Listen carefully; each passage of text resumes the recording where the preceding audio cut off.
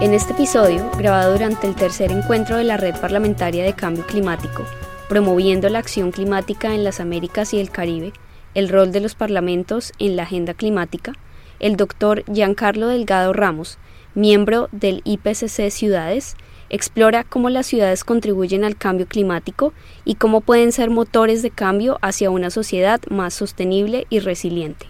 Evidentemente me centraré más en la discusión sobre ciudades. Si me pueden poner la presentación, por favor.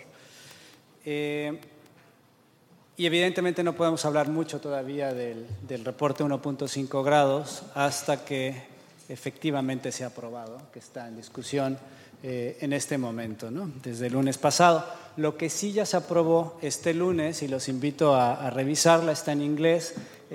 Probablemente la próxima semana o más tardar en 2 semanas estará la Agenda Global de Investigación y Acción sobre Ciudades y Ciencia en Cambio Climático, que es resultado de este Comité Científico Asesor del IPCC en materia de ciudades.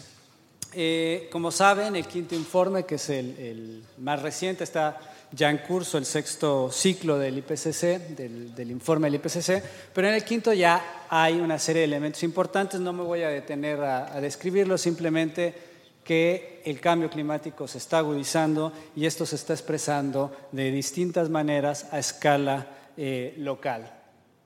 El segundo punto que quiero traer sobre la mesa es el asunto de las INDCs, y ya se mencionó en la presentación anterior por el colega de la Convención Marco y CAF, que si se cumplen las INDCs a cabalidad, por lo menos tal y como se presentaron ante el Acuerdo de París, nos pasamos los 2 grados centígrados. Evidentemente estaríamos mucho más lejos del ideal de 1.5 grados y sumaríamos, si la tendencia calculada se mantiene, 55 gigatoneladas de gases de efecto invernadero, de CO2 equivalente. Entonces tenemos un reto muy importante. En su momento, al calor de la firma del Acuerdo de París, la Agencia de Energía, la Agencia Internacional de Energía, hacía el llamado de hacer esfuerzos, sumar esfuerzos mayores a los comprometidos en torno al instrumento de las INDCs para poder realmente alcanzar esos 2 grados y no irnos hasta los 2.8 grados que nos decían en la mañana. En el informe 1.5, el llamado es precisamente en esto, en hacer esfuerzos mucho mayores para poder alcanzar esa meta de 2 grados o el ideal de 1.5, como nos hace el llamado el video que vimos hace un momento. Y específicamente se hace o se subraya mucho el rol de los actores subnacionales. Hay toda una discusión, ya cuando salga el informe lo verán, hay un cuadro en que hace un llamado específico al tema de las ciudades, el rol que tienen los asentamientos humanos y específicamente las ciudades para poder avanzar en la gobernanza del cambio climático y lograr ese ideal de 1.5 grados. Evidentemente el tema de la ciudad es muy importante para nuestra región, para América Latina es particularmente importante. Somos una región prácticamente urbanizada, con una economía que no es de los países desarrollados, que son los que tienen, digamos, porcentajes similares de urbanización. Entonces tenemos nosotros un doble reto, tenemos una región alrededor del 80% urbanizada, con sus asimetrías de país a país, pero digamos es el promedio de la región, con una economía limitada y con tendencia a que la población urbana aumente todavía más, no solamente a nivel global, como tienen en la parte de arriba de la gráfica, nos vamos hasta el 66% de la población mundial viviendo en ciudades al 2050, y en América Latina con un crecimiento todavía, incluso en países, por ejemplo, como México, que somos 78-79% de la población somos urbanos, nos vamos hasta el 90% de la población viviendo en ciudades, si se cumple la tendencia programada. Ahora, el reto a nivel mundial, incluyendo la región, pero obviamente con un énfasis mucho más marcado en África y en Asia, que están experimentando las tasas de crecimiento más agudas en la urbanización, de sus países. El reto lo tiene en el cuadro de al lado, que es este de acá. Es una publicación que sacamos en Nature a principios de año, hace unos meses. Y lo que tienen es que los países desarrollados han emitido 53 gigatoneladas de CO2 para desarrollar su infraestructura esencialmente urbana, pero aquí nos estamos refiriendo a la infraestructura en general. 40 gigatoneladas es lo que ha emitido el mundo en desarrollo para construir su infraestructura. Y lo que tienen en los otros recuadros, estas 109 gigatoneladas y estas 117 gigatoneladas adicionales, son las emisiones, primero las 109, las que emitiríamos si desarrollamos nuestra infraestructura al mismo nivel que lo han hecho los países desarrollados. Y el restante 117 gigatoneladas significa el crecimiento poblacional urbano que se van a experimentar en nuestros países. En total, el mensaje es que el espacio urbano al 2050 va a consumirse entre el 25% y la tercera parte del presupuesto de carbono si desarrollamos la infraestructura al mismo nivel que los países desarrollados. Y esto es, digamos, un reto enorme. Claro, porque por un lado estamos consumiendo buena parte del presupuesto de carbono, pero segundo lo estamos consumiendo para construir ¿qué tipo de infraestructura, con qué implicaciones? Digamos, cuando decidimos en una ciudad construir más calles, un segundo piso, estamos generando un efecto de locking a la emisión de gases de efecto invernadero por 30, 40 años o el tiempo de vida útil de esa infraestructura. Entonces, ¿cómo planeamos las ciudades para que sean de bajo carbono solamente en términos de infraestructura en su construcción y sobre todo en su gestión va a ser fundamental en el futuro? El diálogo de Talanoa y es una estimación que se está haciendo de un análisis de las INDCs que se han presentado, es que el 60% de los países firmantes ya incorporan alguna dimensión del urbano, con asimetrías muy importantes, pero todavía vemos que 40% de los países firmantes no tienen componentes explícitos de acciones a escala urbana. Entonces esto es muy importante porque todavía hay un muy buen espacio para avanzar en materia de adaptación y mitigación a escala urbana y por lo pronto se estima entre 5 y 15 gigatoneladas que se pueden evitar entre el 2020 y el 2030 si se cumplen con las acciones, digamos, a escala local propuestas por los países. En México lo que hicimos fue precisamente un ejercicio del diálogo de Talanoa, que ya se hizo mención, lo hicimos en el mes de junio, en una semana tenemos la publicación del resultado. Fue una reunión un poquito más grande que esta, pero muy parecida con tomadores de decisiones, practicantes y academia, y presentamos 25 ejes de acción, 28 propuestas puntuales en distintos temas.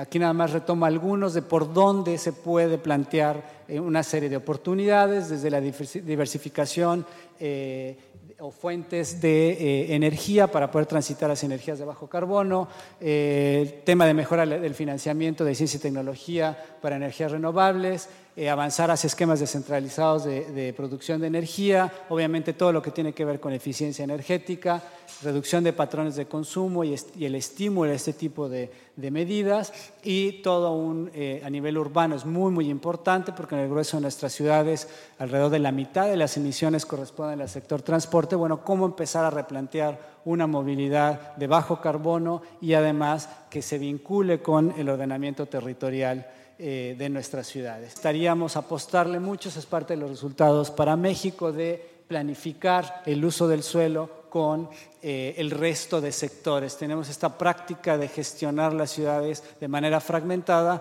y ahora nos tenemos que mover hacia una visión integral de los distintos sectores. Es todo un reto a nivel legislativo y es todo un reto a nivel de la propia gestión. Obviamente el tema de arquitectura sostenible y diseño bioclimático incluso la implementación de instrumentos, por ejemplo, como el establecimiento de reservas de suelo urbano y planificación de mediano y largo plazo. Y una cuestión que creo que es muy importante para esta reunión es el tema de los presupuestos climáticos. Hay una experiencia ya aprobada y en curso, que es el caso de la ciudad de Oslo, quien no lo conozca pueden descargar incluso el documento que actualmente es válido sobre el Climate Change Budget de la ciudad de Oslo y está calculado en términos no solamente de acciones y de metas, sino también del número de empleos y de cobeneficios que ese presupuesto climático acarrea consigo, y todo el tema de financiamiento que ya estuvimos discutiendo, pero que para el caso de los gobiernos locales es muy importante por las restricciones que tienen de generación de presupuesto propio y por tanto toda la exploración de mecanismos para generar capturas de distintas formas de captura de valor a nivel local va a ser fundamental para poder financiar la transición urbana. Esto apoyado evidentemente por, encuadrar los esfuerzos climáticos a el marco de Sendai y a los objetivos de desarrollo sostenible, y por eso preguntaba en la mañana cómo se está planteando el monitoreo y seguimiento de estos tres esfuerzos, que en realidad son la misma cosa, son tres esfuerzos que van o deberían de ir de la mano, tanto el marco de Sendai como el Acuerdo de París y los objetivos de desarrollo sostenible. Hay cosas que están haciendo, ustedes lo saben mejor, hay una serie de medidas tanto a nivel, supranacional, nacional y subnacional en los distintos países de América Latina. Lo que sí estamos viendo a nivel, sobre todo de las ciudades, es que hay esfuerzos asimétricos. No todas las ciudades tienen, el desarrollo de instrumentos legislativos. Hay unas que son mucho más sólidas que otras, pero hay, avances en este sentido y habría que continuar con esto. Pero para darles un ejemplo, por ejemplo, en el caso de México, que lo tienen aquí, se calcula que 114 municipios tienen un plan de acción climática formal, que es la manera más articulada para poder empujar acciones. Hay acciones climáticas en muchos más municipios, pero como plan tal cual son 114 de 2.452 municipios. Entonces, todavía nos falta mucho por avanzar. Y esto va a ser muy importante, tanto los esfuerzos legislativos a escala nacional como explorar estos vasos comunicantes en los tres niveles de gobierno para poder aterrizar acciones legislativas y acciones, concretas de transformación del espacio urbano a escala local, porque somos una región altamente vulnerable, ¿no? Somos esencialmente vulnerables a estas tres tipologías de riesgo: lluvias torrenciales, aumento de temperatura y aumento del nivel del mar, con una serie, de vulnerabilidades asociadas a estos fenómenos meteorológicos extremos. Y lo que tienen en el cuadro son algunas de las medidas que a nivel local distintas ciudades están empujando para hacer frente a estos riesgos y vulnerabilidades. Evidentemente, me regreso rápidamente, por ejemplo, el tema de género en este cuadro se presenta únicamente en un plan de acción climática a escala local. Entonces hay brechas muy importantes entre unos y otros, hay acciones que se repiten en casi todos los planes de acción climática locales, mientras que hay algunas, como por ejemplo el desplazamiento y reubicación de familias vulnerables, el tema de apoyos después de los desastres, o el tema de género, la sensibilidad de género en las políticas de cambio climático a escala local, son de las que tienen menos presencia. Por último, simplemente quería hacer unas precisiones sobre por dónde podríamos empezar a ver ya no solamente las ciudades como parte del problema, son las que emiten el grueso de emisiones, las que concentran el grueso de la riqueza, el grueso de la infraestructura de nuestros países, sino también son espacios de oportunidad para empezar a avanzar en materia de cambio climático, ¿no? Hay una serie de elementos que se pueden empujar. Por ejemplo, tenemos una falta de información que no puede frenar o no debería frenar la toma de decisiones. Sabemos que a escala local no hay claridad o hay cierta incertidumbre de los modelos climáticos, pero eso no nos debe detener a empezar a tomar decisiones de inmediato.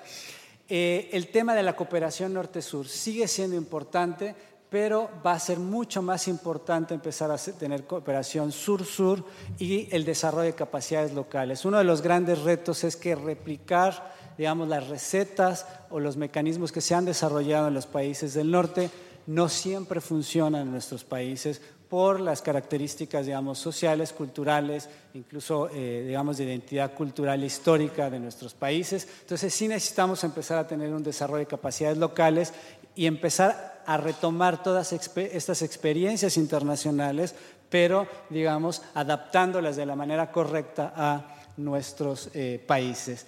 Una de las cuestiones urgentes de producción, necesitamos aumentarlos, digamos, a nivel regional, pero también hacia adentro de nuestros propios países. Hay un esfuerzo específico que creo que es valioso a nivel de lo urbano, que tiene que ver con el establecimiento de redes de actores subnacionales. No todos los países lo tienen. Chile tiene una experiencia muy interesante sobre la red de municipios ante el cambio climático. Hay otras redes de municipios que atienden otros problemas o múltiples problemas, pero específicamente este es un ejemplo de cómo esta red está atendiendo el tema del cambio climático y permite unas sinergias bastante interesantes a escala subnacional en el propio país. Necesitamos ciertamente una mejor, digamos, equilibrar mucho mejor las transacciones de adaptación y mitigación. Se nota un avance mucho más robusto en acciones de mitigación y un retraso en el tema de adaptación que tiene que ver, entre muchas otras cosas, con que capitalizar políticamente las medidas de adaptación suele ser mucho más complejo porque los resultados no son visibles en el corto plazo, ¿no? Entonces hay que explorar los mecanismos para empujar un mejor equilibrio entre estas dos medidas. Uno de los grandes dolores de cabeza adicional, sobre todo para nuestra región, es el tema del sector privado. El sector privado no está siendo lo suficientemente involucrado en el proceso. Hay medidas que están tomando de manera autónoma, digamos. Hay algunas alianzas del sector privado con el gobierno, pero no hay una cercanía lo suficientemente robusta todavía, como sí se verifica en otros países, ¿no? El caso de California es un caso, el Estado de California, Estados Unidos, es un caso muy claro de este tipo de alianzas que pueden resultar bastante benéficas. Por cierto, en este sentido, en San Francisco, en la reunión que hubo hace unos meses, el Pacto Global de Alcaldes presenta entre sus iniciativas una alianza Google con el Pacto Global de Alcaldes para empezar a asesorar y ofrecer información para la toma de decisiones a escala local, que es un ejemplo muy concreto, ¿no? Y finalmente, la sugerencia de que el tema de cambio climático, que es a veces difícil de procesar a nivel político en términos de su atractivo de votos, teníamos esa conversación en el almuerzo, una manera de empujarlo es haciéndolo parte de la política de desarrollo. Si lo vemos como una política diferente, que hay que entrarle por otro lado, va a ser mucho más difícil empujarla que si se incorpora dentro de esta política. Y en ese sentido, y esta es mi penúltima lámina, tiene que ver nuestra propuesta desde la agenda del IPCC Ciudades. La pueden descargar de la página citiesipcc.org, que está la versión corta y la versión larga de la agenda, en donde estamos proponiendo este tipo de elementos, ¿no? Primero, los problemas transversales, que son el círculo naranja que tienen ahí, que son desde problemas de modelos y de información a escala de la ciudad, la necesidad de una aproximación sistémica y el tema de la gobernanza como aspectos transversales. Luego tenemos el siguiente círculo, que es multicolor de aquí, que está presentando las 6 áreas temáticas de investigación clave, donde creemos que es necesario el encuentro de la comunidad de practicantes, la comunidad de científicos y la tomadores de decisiones. Las 3 comunidades tienen conocimiento muy importante que tenemos que empezar a hibridar para poder afrontar mejor los retos del cambio climático. Y aquí tienen las temáticas que identificamos, no las voy a repetir. Y finalmente el último, el círculo verde externo, que tiene que ver con los 3 enfoques que sugerimos para que se atiendan estas 6 áreas temáticas importantes, que tiene que ver con las alianzas entre los distintos actores. Estamos pensando en todas estas comunidades, incluyendo al sector privado, quiero insistir en eso, el tema de la coproducción de conocimiento, como este ejercicio que estamos haciendo ahora, pero también coproducción con comunidades indígenas y campesinas y la sociedad civil en general. Y por último, el tema del empoderamiento de las ciudades para la acción, que han demostrado en las últimas COP pues que efectivamente pueden empujar la agenda hacia adelante. Eso sería todo. Muchísimas gracias.